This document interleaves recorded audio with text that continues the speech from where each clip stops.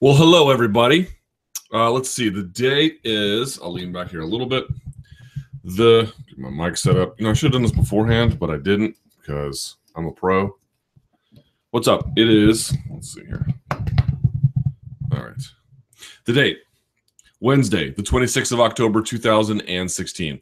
This is the Promotional Malpractice Live Chat here on MMA Fighting. I am your host of this podcast, Luke Thomas. Today on the podcast, show, whatever, we will talk about, let's see, Jon Jones and his tainted supplement excuse, to the extent you believe it or don't.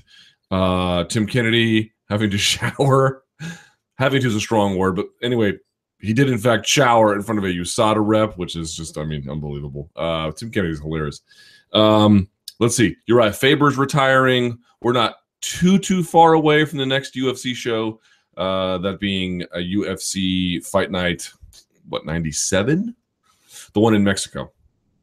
And a whole lot more. So happy to take your questions on all those things and comments on all those things and everything else as well. You can do that in the comment section at MMA Fighting, where this video here is embedded. So thank you so much for watching. Folks were asking, I got the new Google Pixel. I don't know what to say about it as a quick review of it, because I got a lot of people on Twitter being like, oh, how was the phone? I had the Galaxy Note 4 before, and I'm one of these kinds of people who gets a new phone every 2 years. I think like most people are that way, basically. I guess some people just pay whatever cost it is and get a new one whenever they want, or they just buy it outright. But I'm the kind that waits every 2 years. So like for me, I don't even know how to properly evaluate this phone, because I was using a 2-year-old technology, which in cell phone years is like dog years. Right, so 2 years is like 14 years. It feels like. I mean, it's a quantum leap in technology. I love it. The battery life is incredible. The pictures are absolutely amazing. Having that unlimited storage on Google Photos directly is obviously quite handy. It just the user interface is really simple. I like everything being on the right side. So there's your power button. There is your volume. Let's see if it works here. Okay, Google. And then it fires it up. That's kind of interesting as well. The assistant's not that great, but it can be a little bit helpful. But in any case, I got more data now too, so I don't know what to tell you. All I can say is if you were using a phone and I had the stylus, of course, with the Galaxy Note 4, but if you were asking me about like what kind of user experience am I having with the Google Pixel, an incredible one. Like, it's the best phone I've ever had. If people are like, it's too thick, I'm like, only a moron who's been updating. Well, the iPhone 6S has the Snapdragon, processor a little bit faster than the previous one. It's like, okay, I haven't had a new phone in 2 years. All I can tell you is this is a remarkable achievement in human technology. All right, with that out of the way, let's get to today's live chat questions, which of course you can find on MMA Fighting. All right, here we go. First one. I have not reviewed these yet, so this should be fun. Oh, some of them I reviewed. The bad boy versus the bad guy. Luke, Tito Ortiz versus Chael Sonnen was announced last week for Bellator 170 in January of 2017. Okay. Both Ortiz and Sonnen seem to be mirror images of each other from different eras in terms of fighting style and promotional finesse. That's not quite right. A fight between two of the most prolific trash talkers in the history of the sport is sure to garner monster ratings for Bellator. Question: how do you think Tito and Chael respectively affected the sport of MMA, and how do you see the fight between the two going? It is not true that they are mirror images of each other. Tito had a bit of a big mouth, certainly during his run, but Tito was seen as a force of nature during his early UFC period. Of course, he earned the title and maintained it for quite some time now as the game caught up to him. Obviously, we know the rest of the story, but it's not true. Like, if you were watching the sport back when Tito Ortiz was relatively new, he was considered to be a formidable task and the very best that the division had to offer. And he had a certain way to market himself with this persona, the Huntington Beach bad boy, but it's a little bit different, right? He was married to this idea that this was a guy of considerable achievement and skill. Sonnen was a guy who had a lot of skill, but had a bit more of a, pick up your lunch pail and clock in at work kind of skill set. Like, you knew what he was going to do. He's going to take you down and grind on you. And you can say, well, didn't Tito just get in people's guards and hammer them? Right. But at that time, that was considered fairly revolutionary. He was doing things that were, he was advancing ground and pound beyond the Mark Coleman era. He has created this sort of science of how to work within someone's guard to absolutely just butcher them. You know, he had evolved the game a little bit to some extent. I want to call him an innovator necessarily, but he's certainly part of that process of progression. Sonnen was merely more of a guy who sort of stripped down he's sort of like a lesser Demian Maia in a way, right? Like, I'm just going to do what I'm going to do. And he had obviously some pretty significant effect of it when it came time to win titles and beat the real guys.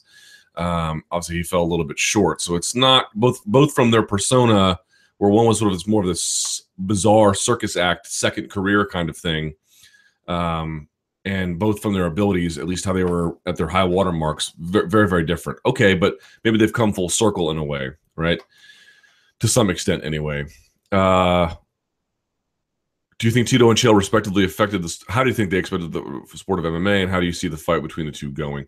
As I mentioned, we've already sort of discussed Tito's contributions. Chael was a guy who really sort of reaffirmed what the value and necessity, frankly, of self-promotion was. Also, I think, you know, I said he was a lesser Demian Maia, but that's not an insult. Like, there is something to be said for stripping away things you just know you're not that great at and just doing the things you're really good at it and using that to best effect. Like, do we think if Sonnen tried to be more well-rounded, it would really be better for him? I don't know. It maybe worked for other guys who moved away from their wrestling base, but some guys just don't really necessarily have it in them, either through desire or ability. And so just sort of sticking to things you've been working on for not really your entire adult life, but your entire you know, pre-adolescent life. That doesn't seem to be all that crazy if you can really make it work. I think his contribution was just like shedding light on the possibility of what can be done through self-promotion, frankly, what the MMA fan base can be interested in, to what extent self-promotion can further one's career. And, you know, I think he makes the conversation about like what MMA is a little bit more difficult. If a guy like that can earn opportunities, yes, within cage achievements, no doubt about it. But nevertheless, combined with this charismatic personality, however artificial, it sort of makes you question exactly what is MMA's appeal to its audience. Like, for those who watch it, what are they watching for? I think he sort of muddied the waters there a little bit in ways that maybe they're already muddied, but he at least held a mirror or shed a light on it, right? However you want to use the metaphor. So that's what I would say. Boy, that first exchange on TV, I thought Chael was basically fine. Look, he had a bunch of rehearsed lines. I didn't quite get the size 52 stupid thing, but everything else was fine. About the, you know, his car getting repossessed, that was funny. But he basically, like, it didn't really matter what Tito said. He was just going to deliver his lines and let it be. Okay. And then Tito just, you know, was one of those Seraldo Babalu moments. Remember that from Affliction? I'm here with Seraldo Babalu. It's like, I don't even know who that is. I know who Renato Sobral is. I don't know who Seraldo Babalu is. But in any case. But you know what? It's going to work because everyone was talking about it. It was like the kind of thing you share for cringeworthiness, but it's still something you share. You know, it's going to be free on TV. Like, people are going to watch that. You know, there's no way people are going to miss that. Chael Sonnen versus Tito Ortiz on free TV. It's like, why not? Did Tito have found anything less intimidating to crush than an empty juice container? It only makes the tiniest bit of sense if he's sponsored by Juicy Juice, in which case the genius product placement, but obviously someone else's idea. I love how they're acting like they're in the middle of studio, but they put 3 different backdrops, one for each. Yeah, that was all satellite. That whole bit where they were like, "Urgh, urgh," that was a little weird, you know, a little bizarre. But it's Bellator, man. I mean, they just signed Halleck Gracie, for crying out loud. I saw that and I was like, really? Okay. Chael is going to dominate him. Also, was the juice box a steroid reference? That's my understanding, yeah. You know, you're a juice box, Chael. It's like, okay. He always likes these props. Do you guys remember before the Shlemenko fight where he goes, I like to have this thing. Back in my day, we called it a rag doll. It's like, well, they call that in everyone's day, but okay. He's like, I got a rag doll and I like to shake it. You remember that before the Shlemenko fight? And everyone had sort of counted Tito out and he goes in there and runs over Shlemenko. But yeah. He likes props for some reason. Maybe you need props if, like, making it from the beginning to the end of a conversation or a sentence really even is sometimes a bit of a challenge. All right, true or false? Since Dana White said GSP won't be fighting Michael Bisping at 206, GSP will probably be fighting Michael Bisping at UFC 206. You know, the funny part about this is, like, everyone that seems to, or at least a significant portion of the MMA fan base, appears to have come around to the idea that Dana White is a promoter. But this has been true for years. Like, he's been doing this kind of thing for a long time. I don't quite understand why it took this long for the fan base to come around on the idea that he was capable of this sort of thing. Partly because he has to. I actually sort of sympathize to a degree, and partly because he chooses to. But it's funny. I mean, no, I don't look. I think it was Mookie Alexander on Twitter who pointed out that you can get like nearly cage side seats for $285. There's no way they're putting St. Pierre on that and then all of a sudden just changing ticket prices. It's not going to happen. I mean, they're eating a loss as it stands. If they've already listed it, people are already buying it. No, they're not going to do that. They're gonna, you know, whatever else their issues with St. Pierre is, they intend to make money off of him. So no, I don't think that's going to happen. But they're probably putting some kind of, I mean, I don't know to what extent this is actually Zuffa trying to put public pressure on him. Maybe it is. But the thing about Dana is, it's like, do you remember when Tito fell out of The Ultimate Fighter and the Dana White lied on the record about the replacement with Rich Franklin? Like, literally lied in an interview about it and then had no remorse about it. It was like, if you didn't from that day just decide that you had to be extraordinarily careful with everything he said, I don't know what to tell you. Like, you know, Cody Garbrandt should have fought a couple more top 10 fighters before taking on someone like Dominic Cruz. I'm afraid that's probably true, but you have to admit, whether you agree that I mean, I'll say true, but a couple of important caveats, right? Number one, you have to admit that Cody Garbrandt's power is fight changing in an instant, and that makes this, at least early going of the fight, really exciting, right? And two, even if you agree that he should have fought, if you agree that he should have fought somebody else, that doesn't really. The issue with TJ Dillashaw is just difficult, is what I'm trying to get across, because you can say, well, on his own terms, is Cody Garbrandt deserving? And then you can have a debate about that. I think the answer is probably not, although it's an exciting fight. But the issue with TJ Dillashaw is just, what do you do with him one way or the other? If you weren't going to give it to him, okay, what are you going to give it to him? And if you weren't going to give it to him, what are the reasons why you're not going to give it to him? Just because the Garbrandt fight's more exciting? I suppose I can understand that. But, man, that guy had a pretty sterling resume. You know, I feel bad for him. I do. Not that I'm in any way upset at the Garbrandt fight. I'm as excited about it as you are. I like Cody Garbrandt a lot. I like Dominic Cruz a lot. I think in the early going, it's going to be really interesting to see how that goes. You know, Dominic Cruz, I think, has the very exact style necessary to beat Cody Garbrandt. But if you slip up even a little bit, he's going to send some hammers down, raining from the heavens, and it will not be pretty for you.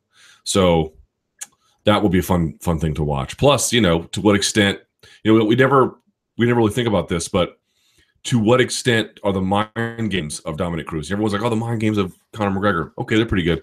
But Dominic Cruz plays them as well.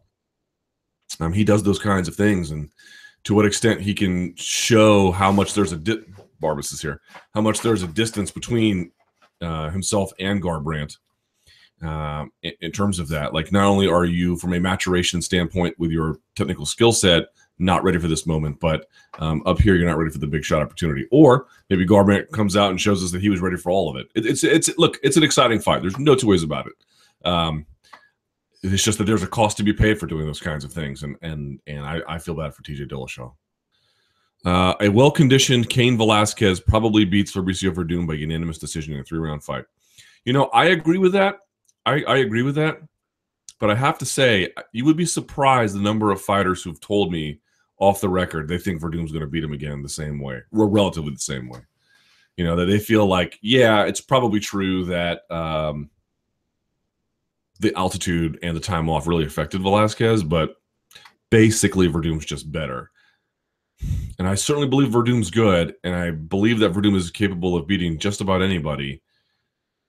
I don't know. I'm with you a little bit if that's what you're asking. I don't know. I sort of lean Velasquez. Maybe I'm crazy. Given the nature of the Nevada Athletic Commission, they are likely to throw a hefty suspension and fine at Jon Jones. Are they likely to throw one? Well, Pat Lundvall won't be there. Her last day is the day of Jon Jones's USADA arbitration. So, could they replace her with somebody worse? Hard to imagine who that could be outside of the Dark Lord Satan himself. Are they likely to do it? It's certainly possible. Are they likely? I will say no, but they're such a wild card, man. They're such a wild card. But you should read Eric McGrocken's post. I won't get into the weeds here. It's on concurrent jurisdiction. I think it's sort of the basic argument is that if USADA renders a punishment, let's say 6 months from time initially, so back in July of the positive test, up until what would that be? So August, September, October, November, December, January. So January-ish. That through this idea of concurrent jurisdiction, the Nevada Athletic Commission should essentially honor that. We'll see. We'll see if that happens. But I encourage you to read that post. It's on combatsportslaw.com. Give it a look. Based on Fedor's last fight, even a diminished Bigfoot Silva would beat him again. No. Well, no. Well, no. I say no. I say false. Gegard Mousasi will get revenge on Uriah Hall when the rematch goes down in Belfast. True. Stipe Miocic is a better fighter of the year candidate than Michael Bisping, given the respective wins in 2016. Ooh.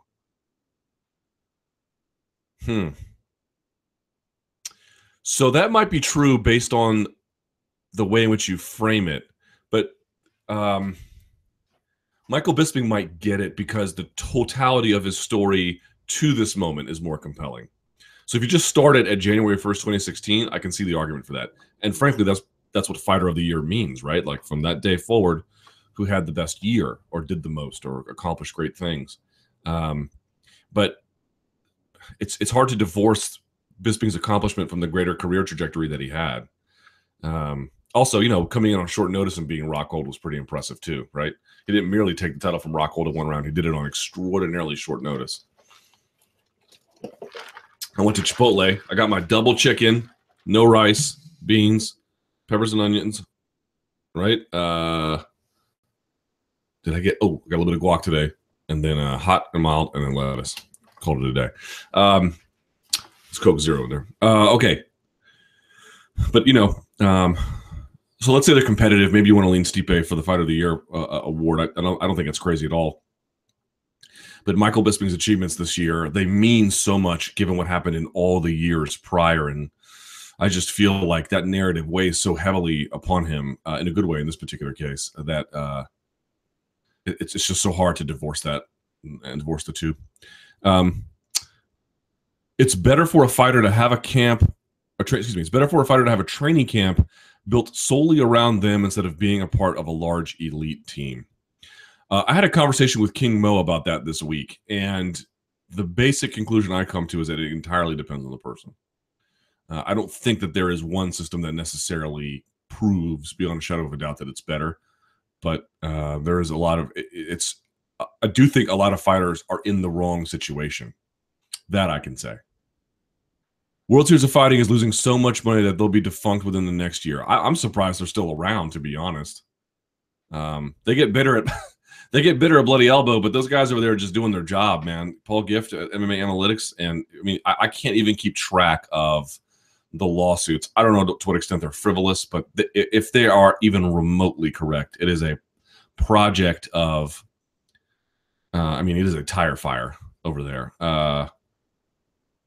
Extraordinary dysfunction behind the scenes, not merely monetarily either. And all indications are that Ray Sefo is a great guy.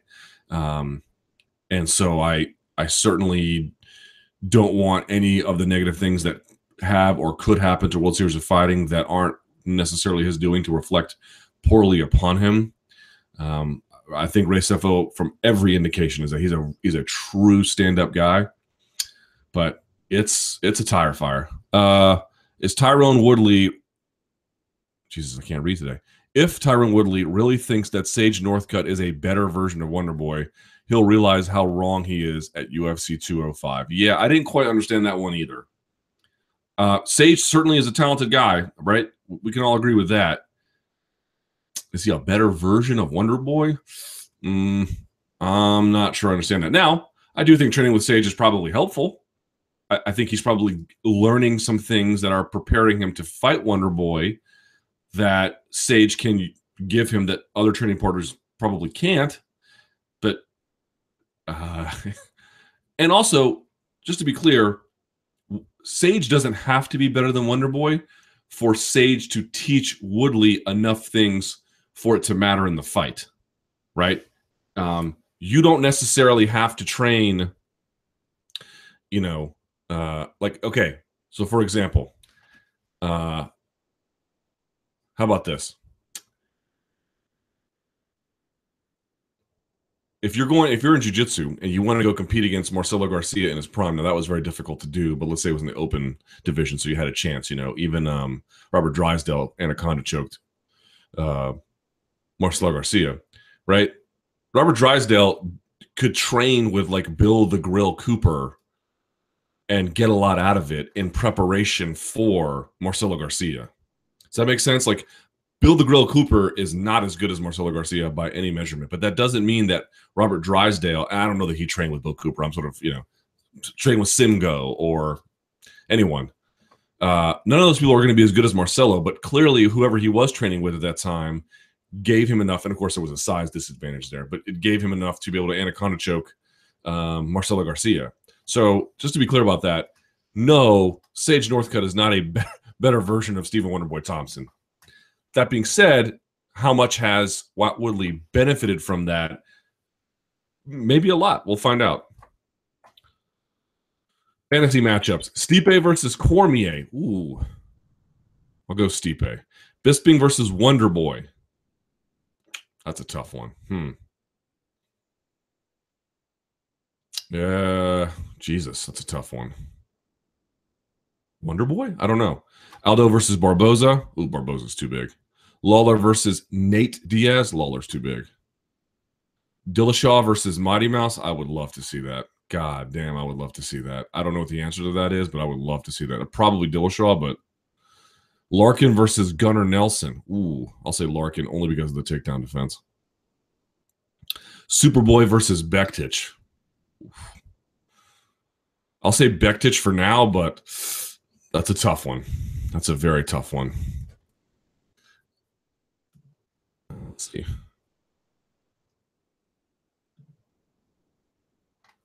Okay, people are sending me weird-ass emails. All right.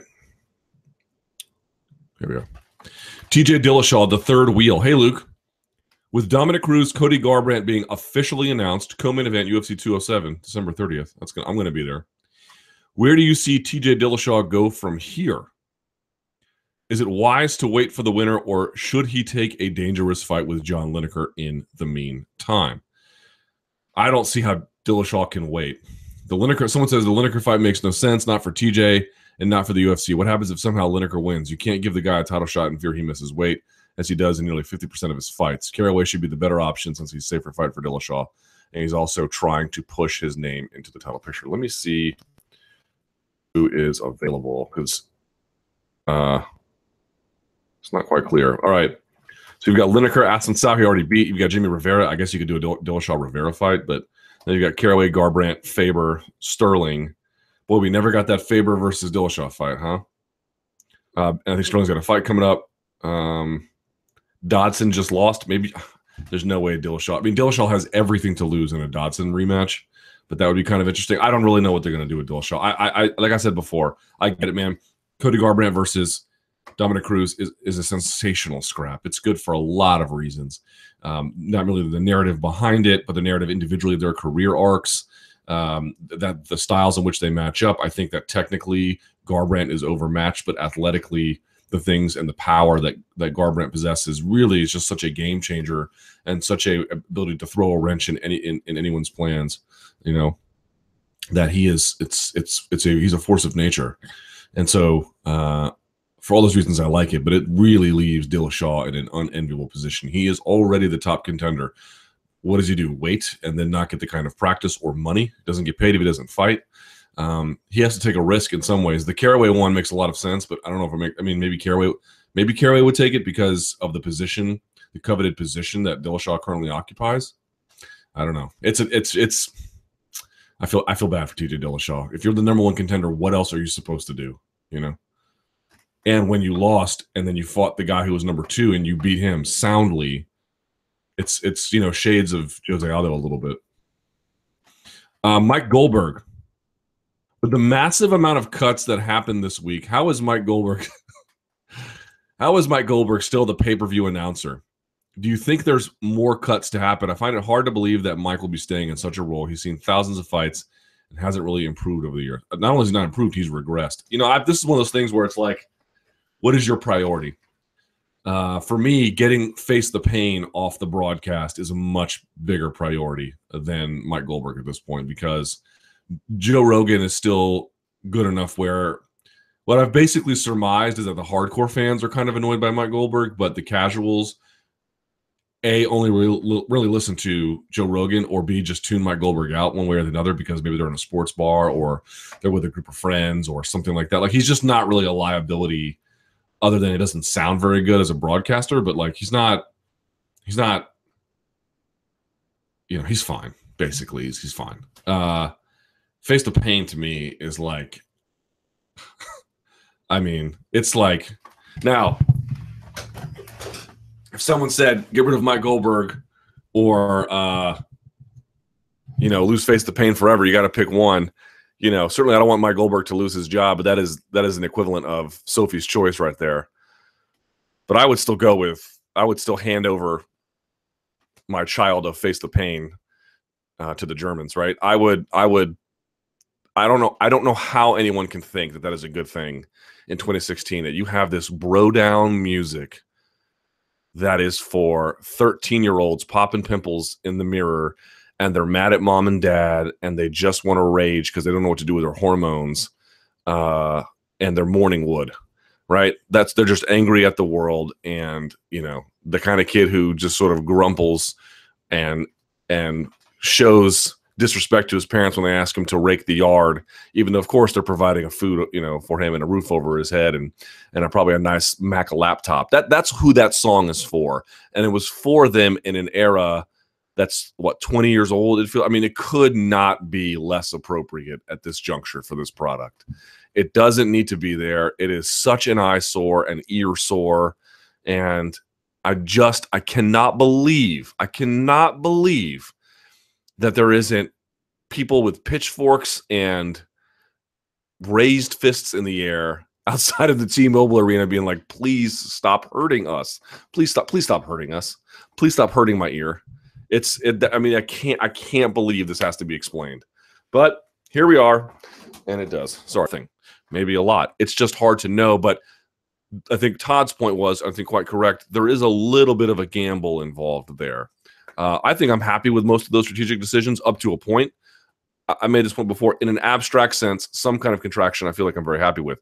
But the specifics of what that contraction looks like, that's where this debate is going to be had. Right? Simply saying, we're going to have less of a presence in foreign markets doesn't really tell you a lot. How much less? In what way less? For how long? Are there plans to maintain enough of a presence that if things improve, you up the presence? Like, could we get back to more shows eventually? Like, what does all this mean? And there's just way too many unknowns at this point to say. But I think Todd's point generally about short versus long term is worth considering. Y'all love Mike Perry, Platinum Mike Perry. What are your thoughts on this guy, both in the ring and out? I find him to be a fascinating dude, and he's knocking folks out. Am I a donk for this?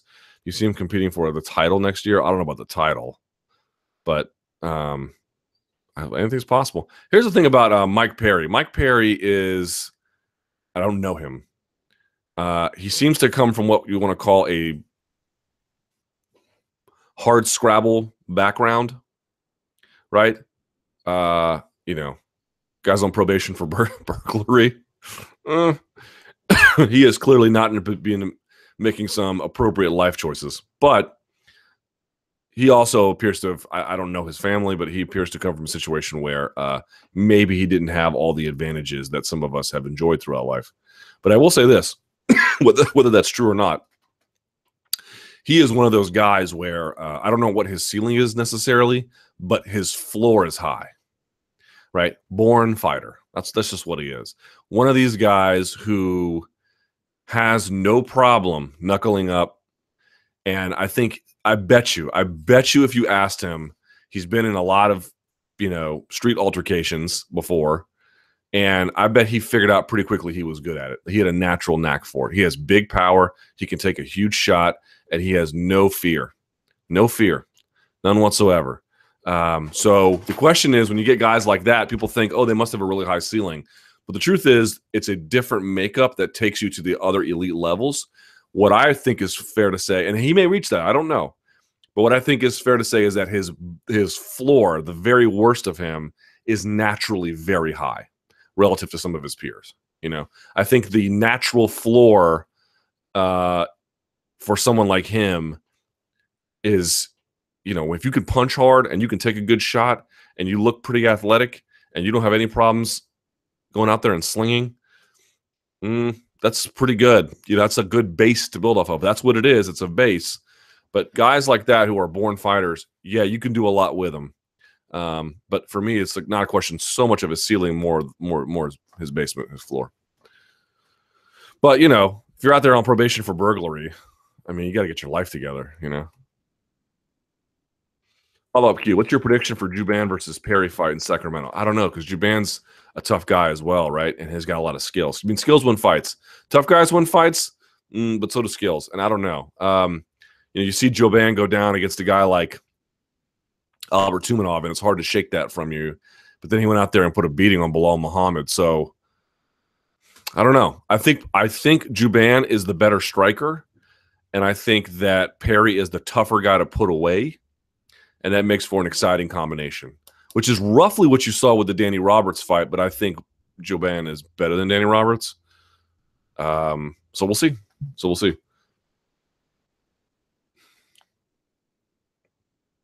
Someone says, I recently watched all of Mike Perry's pro fights, and he has improved a huge amount in just a few fights. It's true. Like, he gets better quickly. I'm not here to prepare him, or I'm not here to declare him some kind of inevitable title challenger. I think that's getting a bit premature, but if you just heard him talk, you'd be like, I don't know about this guy, but I don't think that's a fair way to assess his upside necessarily. Ultimate Fighter 24. Which of the remaining fighters do you think will be the toughest fight for Mighty Mouse? Well, I have to confess that I have enjoyed what I've watched. But since I went on vacation, I think I've only caught up a little bit with the show. I'm trying to remember what the last fight I saw was. I don't know. So all the raving I did about early on, I don't take any of it back. The fights were great, but it just couldn't. And I'm happy to go watch them now. It's on my DVR. It's not an intentional thing. I've avoided it, but nothing has compelled me to go and see what's on my DVR. I don't have anything bad to say about I mean, like, you guys know all my feelings about it, but for some reason, I kind of just lost interest after vacation. I don't know.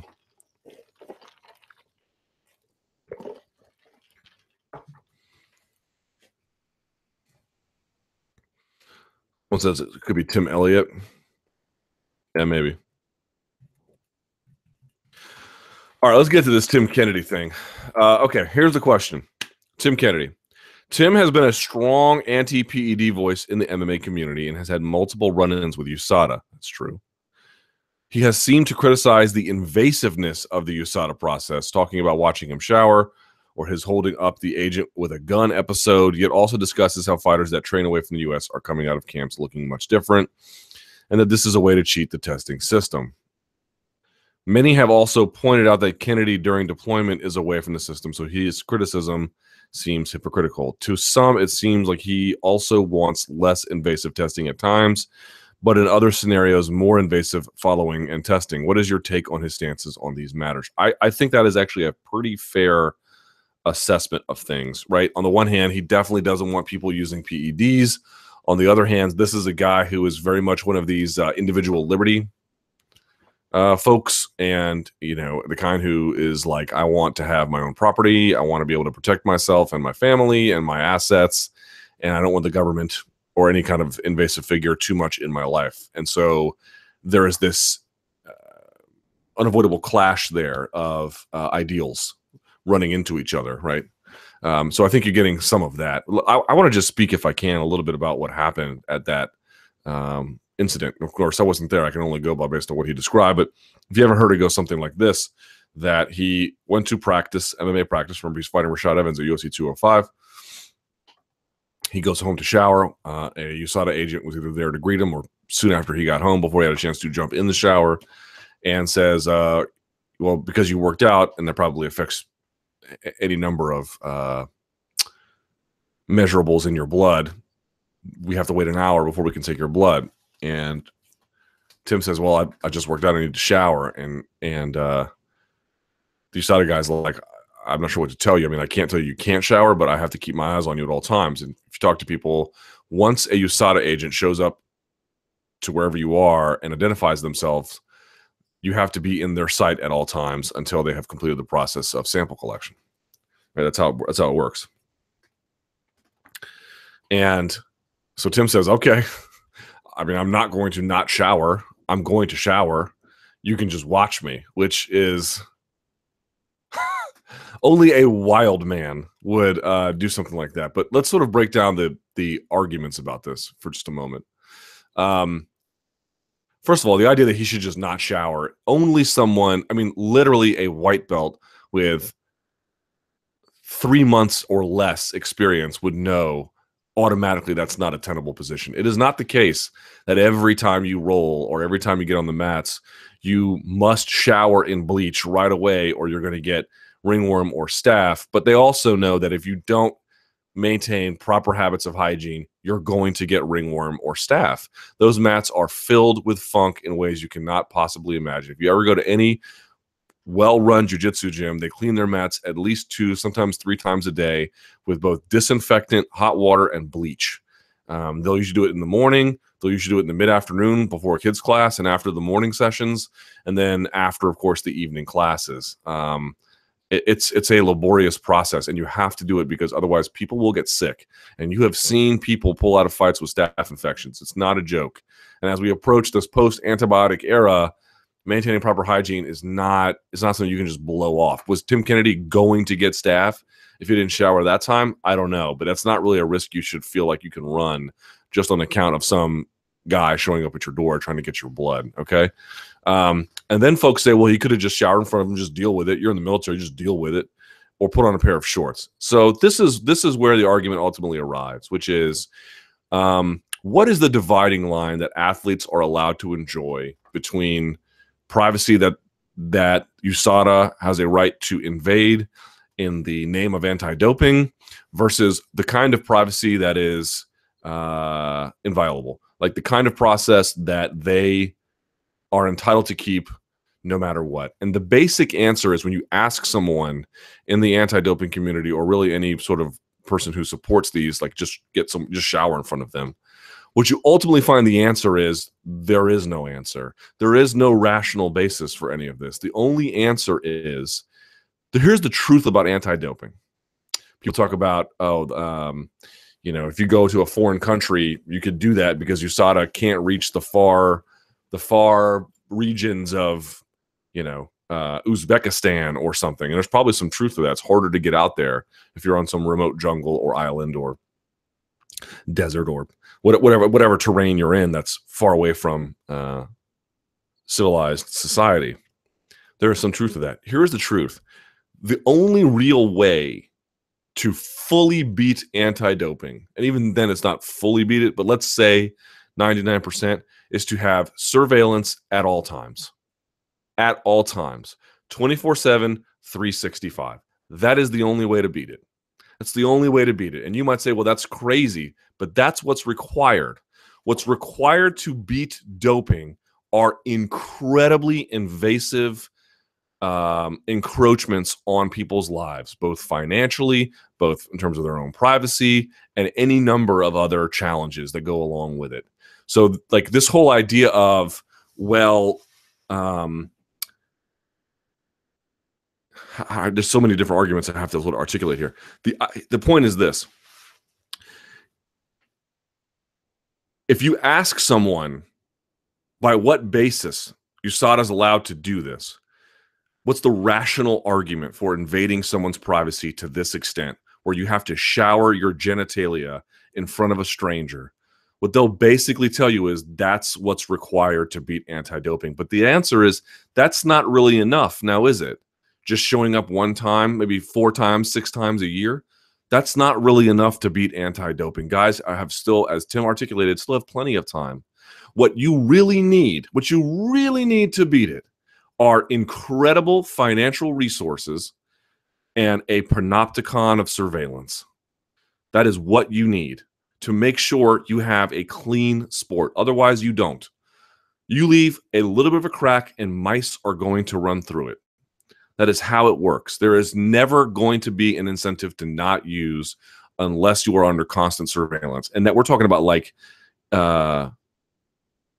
extraordinary measurements. And you might say, well, look, guys who grew up on sports teams, they don't mind showering in front of each other. Okay, I mean, that seems like a reasonable thing to say. I can understand that. I was in the military, same thing. I did that. I was on sports teams growing up. Yeah, sure. Okay, I've done that. But that's not the argument. The argument is, what does USADA not have a right to do? What do they not have a right to do?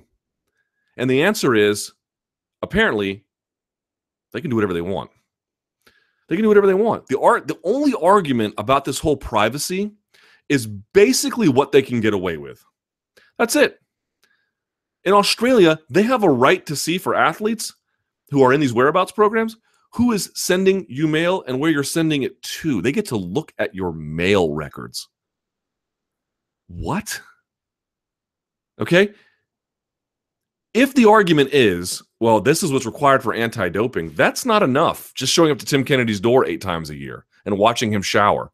That's not enough. If you really want to cheat, that's not enough. Plainly. And there is no rational basis. The only basis that the anti-doping crowd wants to give you is that whatever we can get away with, whatever amount of money we have, and whatever people will basically stomach. They'll basically stomach showing up and watching you get naked because they're like, it's invasive, but I want to be a pro. I want to show that I have this, I live a clean life and I haven't done anything. They'll tolerate that. But rationally, the only basis of this is that it's an encroachment that gets us closer to anti-doping that you will stomach. But if you stomached more, they would just take more. Because what they're doing right now, testing you 8, 10, 12 times a month or a year, is not enough. It's not enough. It's not a clean sport. And until they have actually have full control over you, they can't ever really be sure that you're not using in any capacity. So then it leads to the question, well, if there is no rational basis other than what they can get away with without legal challenges or without some kind of fighter uprising, what is there to say? What is preventing them from saying things like, like Australia, we want to look at your mail. We want to look at your tax records. We want to look at what churches you go to with your whereabouts program. We want to put a GPS tracker on you. We want to know what's in your bank statements. We want to be able to read your email. And you say, oh, that's crazy. Why is that crazy? How is that any less crazy than showering in front of a stranger who you don't really know? Because the only thing separating that is, will we tolerate this? We may not necessarily tolerate that, or there might be some legal challenges. You keep giving rights away, and they will just encroach on them further and further and further and further and further. And don't think for a second that when this whereabouts program that may have started back in 2003 but was updated in 2009, there was extensive uproar about it.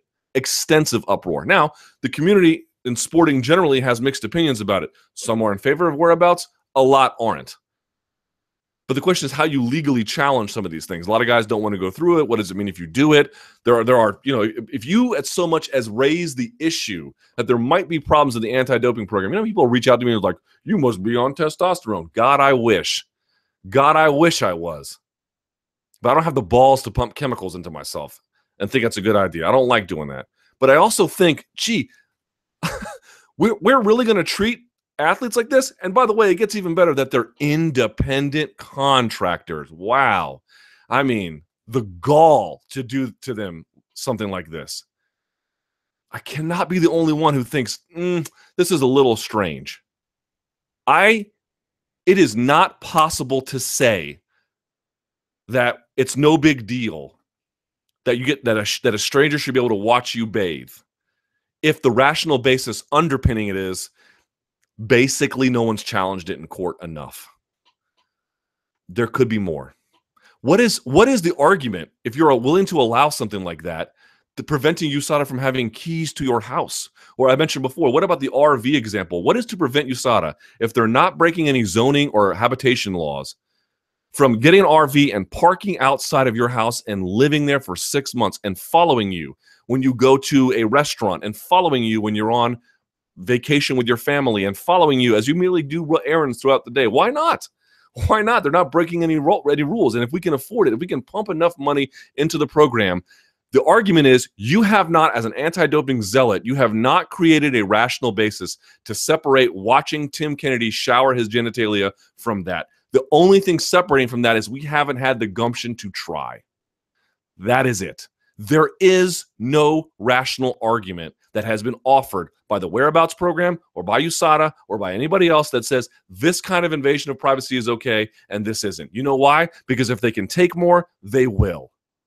And everyone says, if you don't have anything to hide, I'm not doing anything wrong. I have nothing to hide. Only an unthinking clown would think something like that. Yes, you do have something to hide. If you don't, send me at luke.thomas@sbnation.com. I want passwords to your email accounts because I plan on sharing them with the world. I want to see your tax returns for the last 10 years. I want to know what church you go to. I want to know what malls you shop at. I want to see your tax returns. Send me the PIN numbers to your bank accounts. I won't take anything. I want to see where you shop. I want to see who you talk to on Snapchat. I want to see everything. The argument that you have nothing to hide is nonsense. Nothing to hide doesn't mean you're hiding criminal or otherwise unethical behavior. Everybody wants to keep things private. And in this era, by the way, here's another question where you have to share all these details with USADA, not your tax returns, but certainly your whereabouts. Where is this information stored? You just saw this Fancy Bears hack where they're letting TUEs out. Now everyone's medical information is being compromised. Boy, that's not real safe by USADA now, is it? What about all the rest of those things? People finding out where you spend time with your family, where you go on vacation, again, what churches you go to, what schools you attend, what schools your children attend. This information should be available to the public? I don't think so. I don't think so. Athletes are willing to tolerate this because they see it as a badge of honor. I have not done anything. I'm willing to share with the world. Well, if you adopt that attitude, they will keep taking freedoms until you just don't have any that you recognize left. And if you think that is an exaggeration, go back and look at the arguments as each incremental privacy invasion has taken place. And people were raising alarms back then, but because we believe this specter of doping to be so serious that it merits essentially invading people's lives in crazy ways, like watching Tim Kennedy shower his genitalia.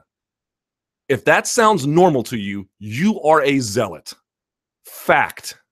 That is not a normal thing in any capacity whatsoever. And frankly, that mere act, if Tim Kennedy wanted to, would not even prevent him from doping, because the second you leave, he can book a plane to Thailand, like he said, and he could probably go get away with it. So there's a question about even the effectiveness of something like this. Here is the truth. You cannot create a system by which you're having this incredible surveillance of all these fighters in this global sport for reasons technocratic, for reasons financial. There is some degree of you just can't stop all of this. Let's create some limits to this that are both in keeping with the respect of the privacy of the athlete, that are in keeping with some measure of fairness about the sport, and in keeping with general health and wellness. We have, frankly, I'm sorry, if you want to get rid of doping from the sport, you have to ruin people's lives. Because what they're doing now, while invasive, isn't even close to being enough. So please don't tell me this is some issue that I'm on about, because I wish. But I'm not. I'm just a donk who lives in Washington, D.C., who looks at this and goes, wow, you have to shower if you want to unless you want to run the risk of staph infection or ringworm in front of a total stranger, even though you have no history of doping whatsoever, and this won't really stop you if you really want to do it anyway? That seems a little weird. The solution to this, if the fighters collectively decide that this kind of infringement on their privacy rights is what they want and what they agree to in a vote, then I don't have any say here. I don't have an argument here. But this was forced on them. And all the ones who chirp up about it on Twitter, like, I don't mind this, I see a lot of them not chirping up. A lot of them who've never tested positive, a lot of them who get tested all the time, who have no red flags or obvious before, after USADA issues, because maybe, just maybe, they don't think this is particularly fair. And I definitely don't think it's fair. But if you want to give your rights away, don't complain when they get taken. All right. Just please spare me the I got nothing to hide. You are a liar. You are a liar. Everyone has something to hide. Everybody. And that's okay. That's the condition of being human. You can J-check search for new management. I heard about this. I read a recent interview with Joanna Champion where she talked about all the changes in her life, and something that really surprised me was how vocal she was about wanting to get a new manager who was able to get her the best amount of money, as her comments before had been mostly about her desire to just be a champion of the UFC. What do you think about her frankness on the subject, and do you think there's another indication that the relationship between UFC and its top fighters is undergoing a drastic change? Well, there's no doubt about that. Fighters recognize they have more leverage than ever. Fighters recognize that putting just the UFC brand on it may have meant a lot before. Still means a lot now, but not as much. Now it's really a function of who is headlining and what kind of a star they are. I think she feels like she has a lot of value as a European fighter. I mean, we'll see how much that matters as WME makes changes, but certainly as someone who could be a bigger star and maybe get a bigger piece of the pie. A lot of these guys, as people come up in the world, they sign arrangements with, helpful but maybe smaller time figures, and they feel like once they've graduated past them, there's a question of to what extent those people can be of service. I don't know her particulars, but it's not this. This seems like a very common tale. Thoughts on releasing that UFC fighter for turning down a fight? Sorry, I cannot remember his name at the moment, but I read that article you posted about it and couldn't believe it. Isn't that illegal? My understanding is it's illegal. Now, the fighter is Mehdi Baghdad. UFC, to my knowledge, hasn't commented on it, so I'm going to decline comment until we get their side. But I don't think I don't know how that's legal, if that's in fact what happened. However, there might be some other circumstances here that we just don't know.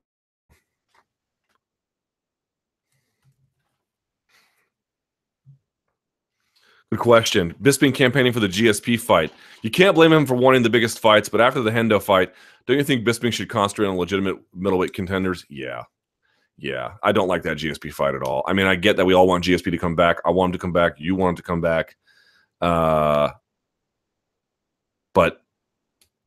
a champion has a responsibility to a weight class at some point. Yeah. And we'll all differ there, but you've got a lot of guys. I mean, you could say what you want. Oh, there was no one for Conor to fight at featherweight after he knocked out Jose anyway. Okay. I don't agree with that, but I can see how a lot of people would. Fair enough. I won't argue it.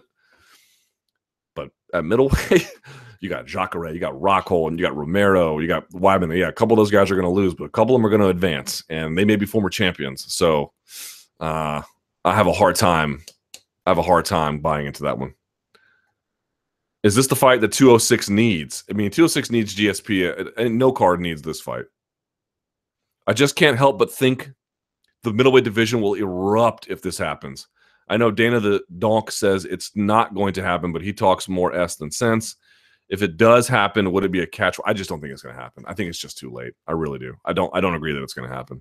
I could be wrong, but whatever.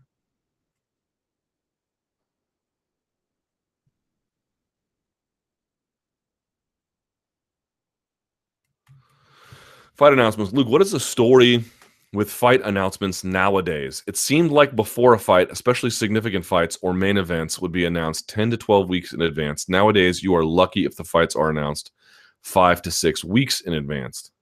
Do fighters not need that sort of notice for big fights, or is 5 to 6 weeks enough? 6 weeks can be enough, depending on who it is. Remember, Bisping won the title on what, 2.5? I think it's a combination of things. There's probably guys who are a little bit harder to negotiate with.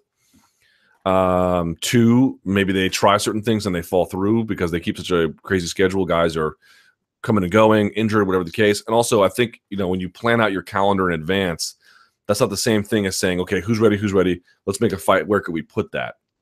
Where you see that in boxing a lot. Who do we have available? Who could they fight? Where could we put it? Let's announce that. They'll do a press tour, and it sort of goes on from there.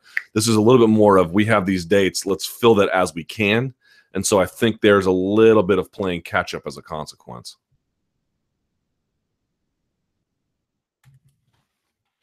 UFC 209 Super Bowl weekend wet dream.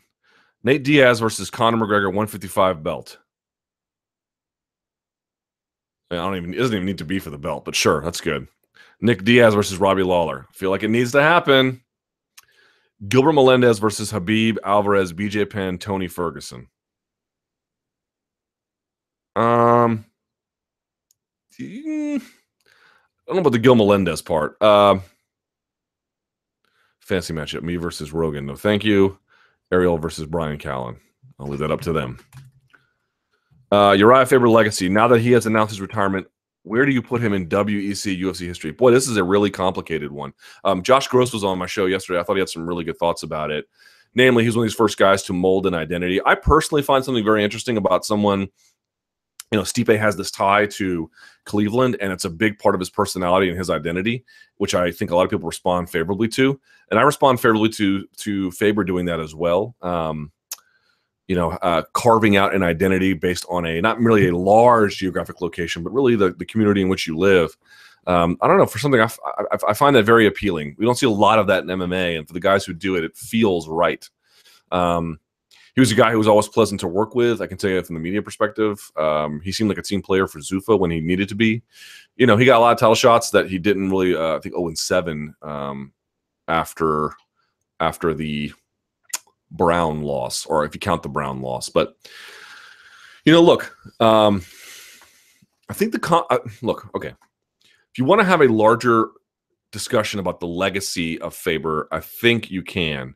The pay-per-view he did with Jose Aldo didn't do big numbers, but remember how weird it was, where they had to make the gloves blank, and it was UFC Presents WEC Aldo versus Faber. It was just this weird thing where it was, what could you do if the UFC was promoting this almost zombie organization? I mean, that's not what WEC was, but that's the sort of arrangement that they had to work out to make that work, to put them on Spike and everything else. So it was super weird, and I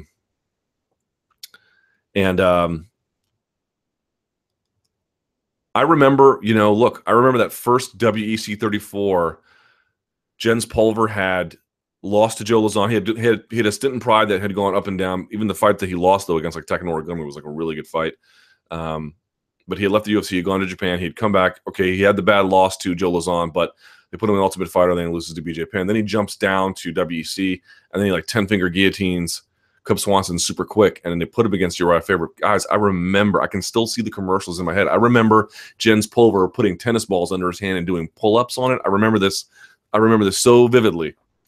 And that one did 1.5 million back in the day for Versus, which was huge at the time. Even the rematch, which I think had the first Cerrone versus Varner fight, only did half that number.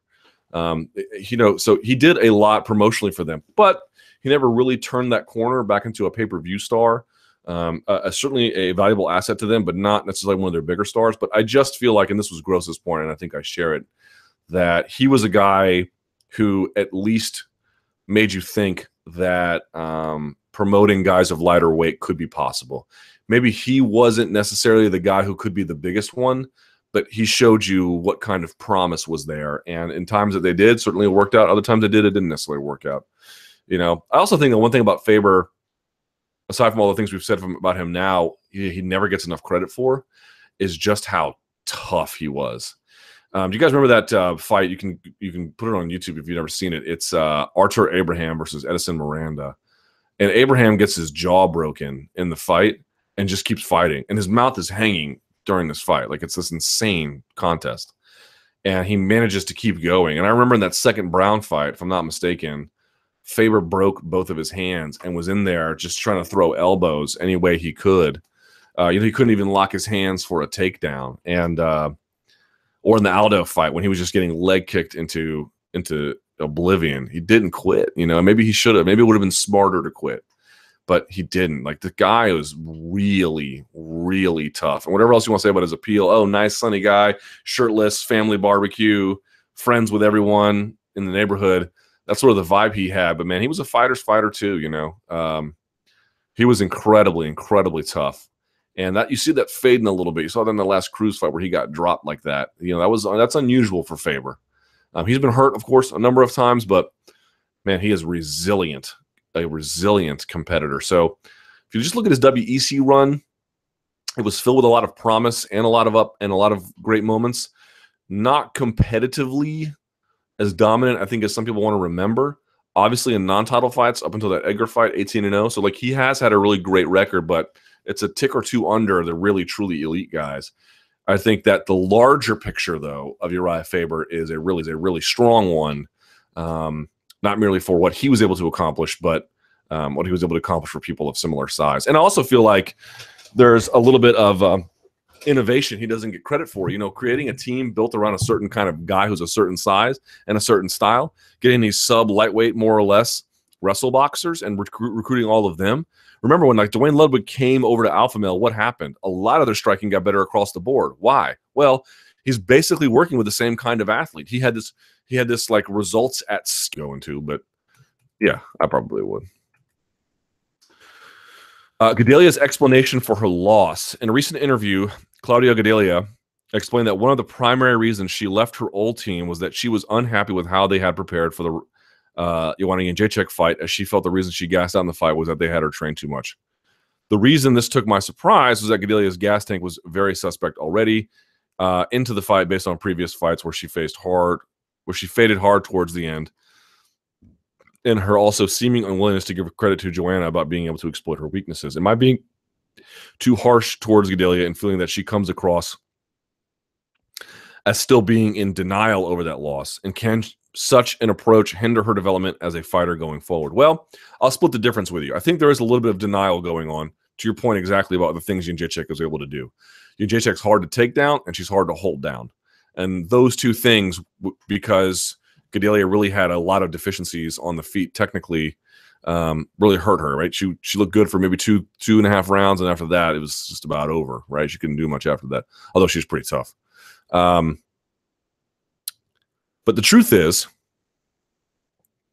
you kind of want fighters to be in denial a little bit. I would argue most fighters are in denial. No fighter is perfect, and some have fairly sober assessments about themselves. But think of Arlovsky after losing to Haratonov in Strikeforce. I thought he was done. And I thought this idea that he could rebuild himself and be something else again, I thought was crazy. It's this is clearly not true. And then sure enough, man, he shows up, and he's had a little bit of mixed success of late, but there's no denying he had a real legitimate second chapter at heavyweight in the UFC. Totally. He absolutely did. And that is built on this bit of denial. Diego Sanchez has gotten his face ripped apart and has done a lot of damage to himself, but he has a much better record than he ordinarily would because of that. He has incredible self-determination, and that means silencing doubt, and that means focusing on strengths. And I agree that sometimes that can get you into trouble. I think it especially gets you into trouble when someone is at the end of their career, which is why Faber bowing out, I feel like, is the right call. He hasn't taken too much damage, and it's clear that his better days are behind him, and I think he realizes that. And for those reasons, that ability to have a sober assessment is not an easy thing for a fighter to accept. In the case of Gadelia, a 17-week camp is ridiculous, and we don't know what her other camps were like. Maybe she feels like not merely was this camp flawed, but the previous ones were probably pretty flawed too. So we'll see. We'll see what they can do for her at Jackson's. I'm not really ready to write her off just yet, although I probably suspect you're right that there is generally, maybe she just doesn't have the cardio capacity that Jędrzejczyk can. But I also don't think that she's wrong for saying I can do a lot better than that. Again, that's what you want out of fighters. You want them to be able to say, if you give in to doubt, you and I might call that a very rational thing. I've had any number of failures in my life, and which I am keenly aware of. And in many cases, they prevent me from doing other things that I might otherwise do. Maybe that's the right thing. Maybe it's not the wrong thing, but that's just how my mind operates. That, among any other reason, I mean, there's 1,000 reasons why I couldn't or shouldn't be a fighter, but that's probably the number one, is I actually listen to my own doubt. If you listen to your doubt enough, you are not cut out for this. So Gedalia, I can assure you, is hardly alone in saying that the doubt that she experiences is not really worth taking seriously. Because if you take it seriously, you can't really will yourself to the kinds of greatness that people who can silence it can. It's just a reality. All right, let's go to the Twitter machine. It's now 2:15. Hey, Luke, occasionally I hear you make poker references. Do you play poker? If so, do you play on lines with friends, casinos, or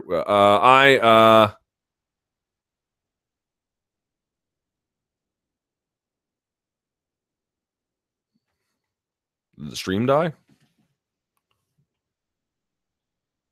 Nope, stream was good. No, I mean, I play with friends. I don't, I'm the guy who's like, do 7 offsuit. I'm all in. How should us Torontonians feel about the steaming pile of dog ass that is UFC 206? Will the card be improved? I suspect the card will be improved marginally, but you are like in every other situation in life. This one, the next one, whether you want to buy 205, whether you want to take Uber, whether you want to take the Metro, whether you want to shop at that grocery store, whether you want to tip, you have to vote with your dollars.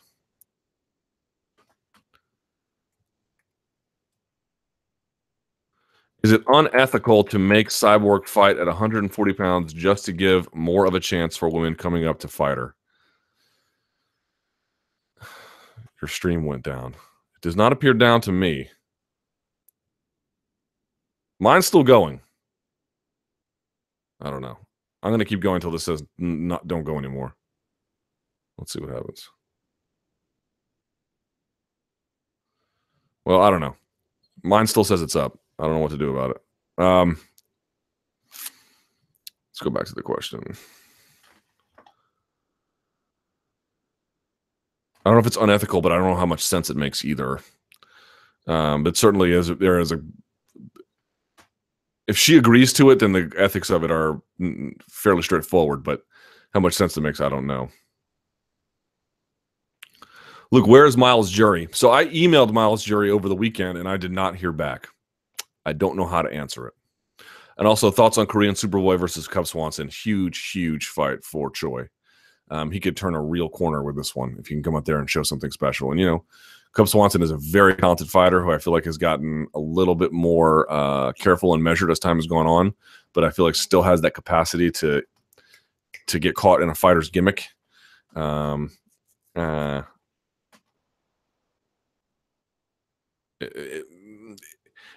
It's a really interesting fight. So it's a serious question. Are USADA reps gender matched to the athletes, as in male gets a male athlete? I would assume so, but I can't speak on that affirmatively, so I won't. Let's see. True or false? Chael will go Bonner on Tito and have a masked escort follow him to the cage, only to be revealed as Jenna James. Okay. Comment about Halleck joining Bellator and the Metamora situation. Yeah, that's an interesting one because I don't know about that one. So I can tell you personally, I looked into this. I have spoken to schools and school owners who were part of the part of the Metamorphs Challenger Series, and they were never paid, and that they had told me, and I tried to contact Halleck about this, and he did not want to talk about it. I'll put it like that.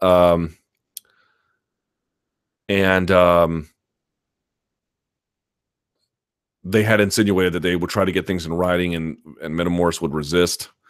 My understanding was that he had a funder, and when the funder pulled out, they had to find other sources of revenue, which is where this Challenger Series comes from, but that it was so poorly executed that they had to cancel events. They didn't. I can tell you, people in my very school never got their refund. A lot of people never got refunds, and certain schools where guys had to work as volunteers, either as timekeepers or refs or whatever, they were never paid. So how much existing non-payment happened, I don't know the answer to that. But to me, I guess, given those considerations, it's not surprising that he would seek out a career in mixed martial arts. But that is Bellator for you, I guess.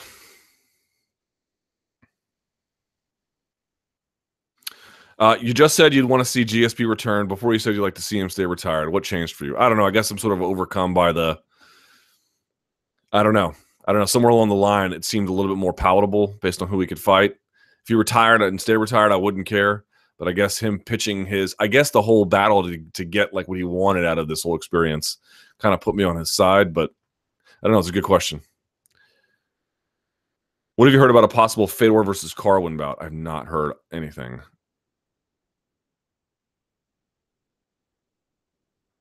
And the stream is back. Okay, good. Do you think Max Holloway eventually becomes featherweight champion? I certainly think he is a possible contender for that. I don't mean in some like, oh, let's look at the rankings. I mean like, no. That's a guy who's got enough ability he could make a run for it. Max Holloway is incredibly talented.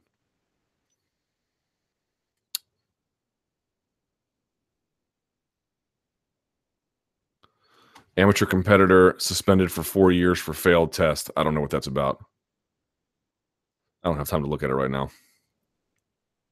If Conor beats Alvarez, would Nate Diaz have a better chance getting the title shot over Ferguson Habib? No, I don't think so. Especially if both Habib and Tony win. But you know what? Who knows? In this world, in this day and age, honestly, who knows? Who would have been your pick in Stun Gun versus Nelson if the fight wasn't canceled? Probably Nelson. How big of a potential 28-year-old heavyweight Justin Ledet? Wait, what? How big of a prospect is 28-year-old Justin Ledet in the UFC? Guy's got an incredible jab. I haven't seen enough from him generally all the way around to see how he looks, but I can tell you that his boxing is, phenomenal for the heavyweight division. If you guys never saw Justin Ledet, I think he fought on the Fight Pass portion of whatever his UFC debut was. I think it was I want to say it's the South Dakota card, the one with Lineker and McDonald. Go check that out, man. He had a piston of a jab, really good, and a nice scrappy chip on his shoulder attitude. I liked it. I like Justin Ledet. What is your expectation about Marcin Held's debut against Sanchez? I can't wait for it because actually I spoke to Diego about this, and his attitude was, he just thought that like the way in which he was training to strike, he's like, he made a point. He's like, in wrestling, it's go, go, go, go, go, and you're snapping and you're pulling and you're faking your shot and you have this like aggressive energy. And in striking, you got to be a little bit looser. You have to be focused and intense, but you have to be looser to let things go so you can see things. And wrestling is wrestling is very, very technical, but it's a little bit instinctual too. That's why there's so much like repetition of things. And he feels like if he's getting out of that grinding attitude, he loses what makes him special.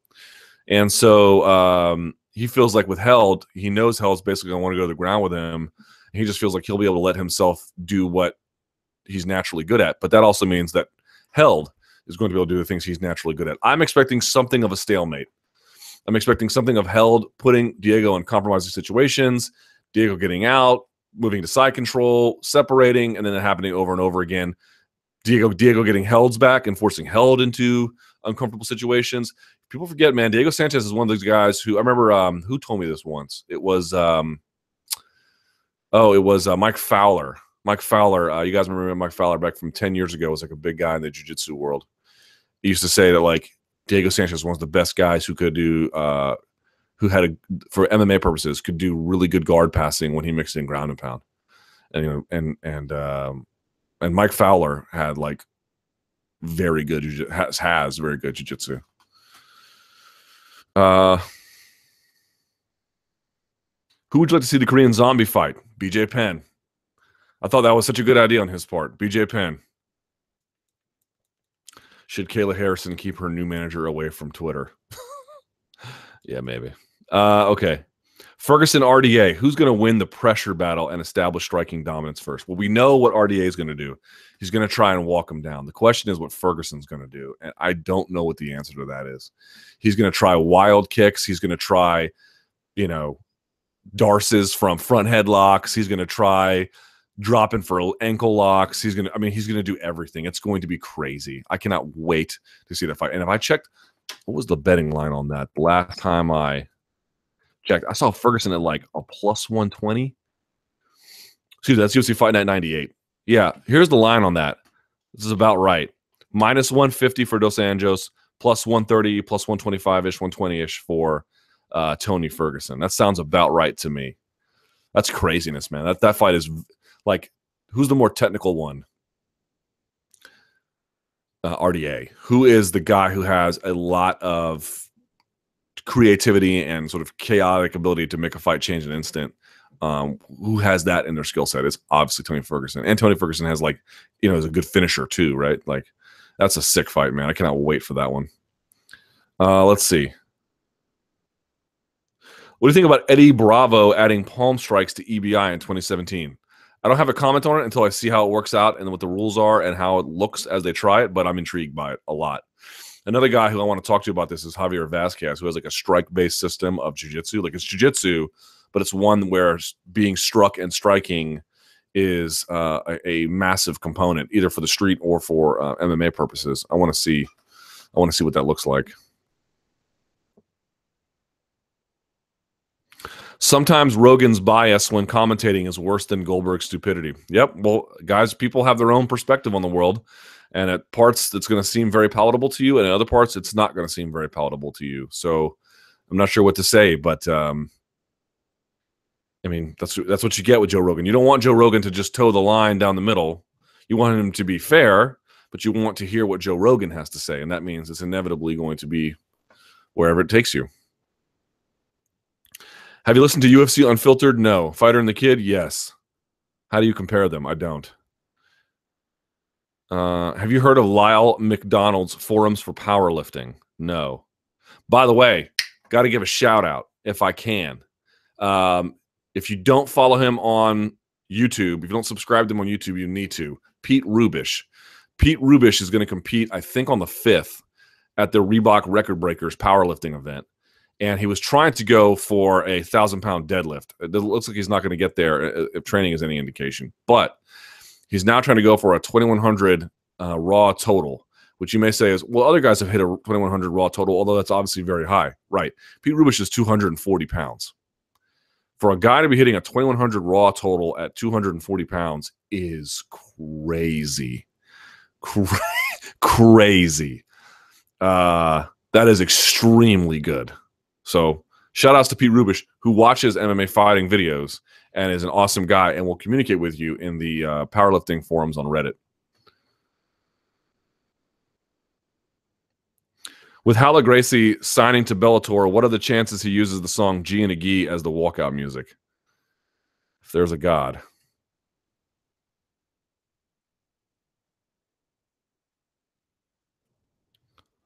Will MMA fighting be in Belfast? I don't know. It's a good question. Look, if Bigfoot wins his next fight in Russia, do you think Fedor's management tries to set him up in a rematch? Probably.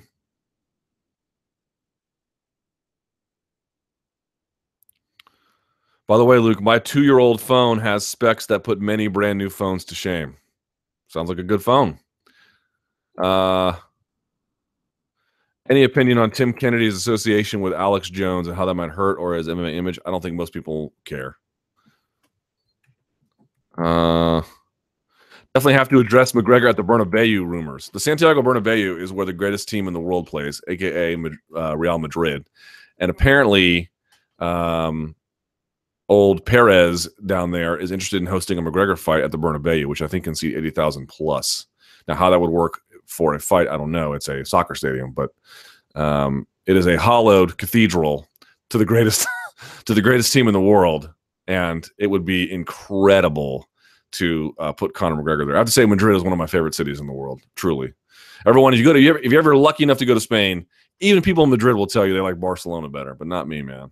I thought Madrid was like, I mean, close to about the perfect city for me. Has Khabib's chin ever been tested, and who's the best striker he's faced in his career? Maybe RDA, but RDA wasn't necessarily that guy back then. Tested as in, I mean, he's been struck, but he's never been like, no one's ever really put it on him. So this is why a potential fight with Michael Johnson is kind of intriguing, although Johnson has not quite the wrestling that we think he might need. But nevertheless, most guys are so worried about his takedowns, they can't really let their hands go. We need someone who doesn't really care, you know? Good question here that I missed. Do you see anyone taking action for the fighters' rights with USADA? How would that ball start rolling? If they get together in a collective group and they work out an arrangement with USADA, whatever that arrangement is, you know, is the arrangement that those groups agree to. But to me, having what is happening forced on them, much like the Reebok deal and much like everything else, I find to be abhorrent. But that's just me, I suspect. That's the way it feels sometimes. All right. Guys, I have to go. If the stream went down, I apologize, but it's back up now. I think it's working now. So thank you so much for watching. You guys are great. I really appreciate it. You can catch my show today in about an hour and a half. I got Luke Rockhold and Ryan Bader on, so that should be fun. But like this video, you can subscribe on iTunes.com/promotional malpractice, or of course on SoundCloud at the Luke Thomas. But whatever you do, you're a gem. You're a star. You watch this. I really appreciate it. I'll be back next week. And until that time, let me get this ready. Here we go. Here we go. Stay frosty.